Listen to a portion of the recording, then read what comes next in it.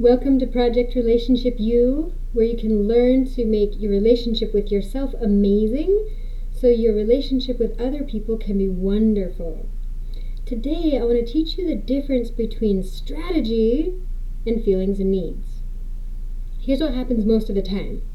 We're trying to do something new, usually, or to change a habit or something, and we consistently think, okay, what can I do to make it happen? What can I do to make it happen? And then if something comes up, like we're avoiding the task, or we get distracted with other things, or we just don't want to do it, then we get upset at ourselves and come up with a different strategy. Okay, well maybe this will work.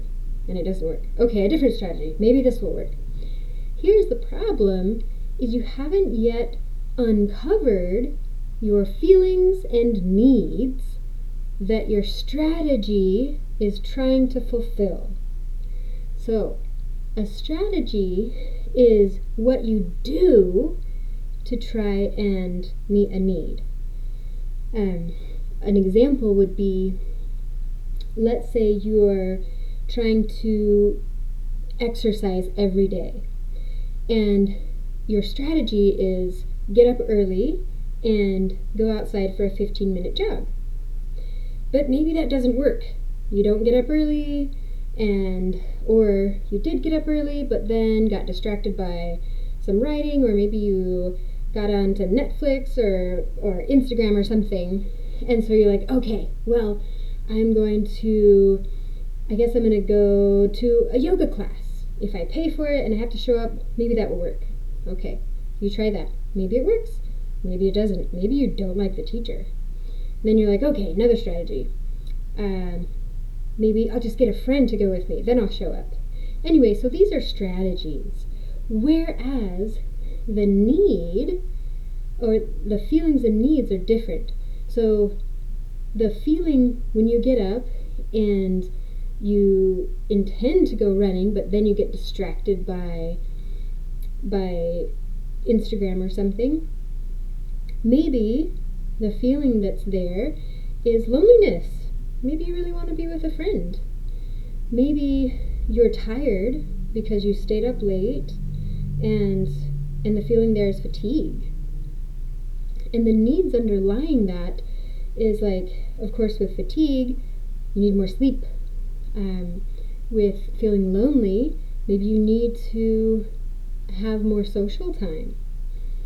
So when you can look for the feelings and needs, then come up with a strategy, you're much more likely to come up with the best strategy for you. Now, finding your feelings and needs might be hard, especially if you're accustomed to ignoring them.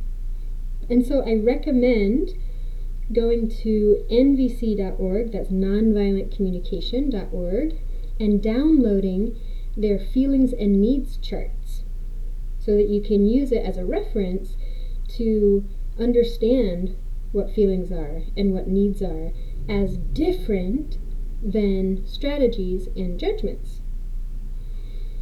So, simple, not easy. If you want to learn more, come attend my Emotions Masterclass, a free monthly masterclass the first Thursday of every month. Hop on over to adinabarlow.com to sign up for that, and I will talk with you again next time. Thank you so much for the work that you do to heal, to understand yourself better, and to meet your needs, because that really helps everybody else around you feel more secure. And it creates a better world, because all of your work with yourself has a ripple effect on everybody else. So thank you.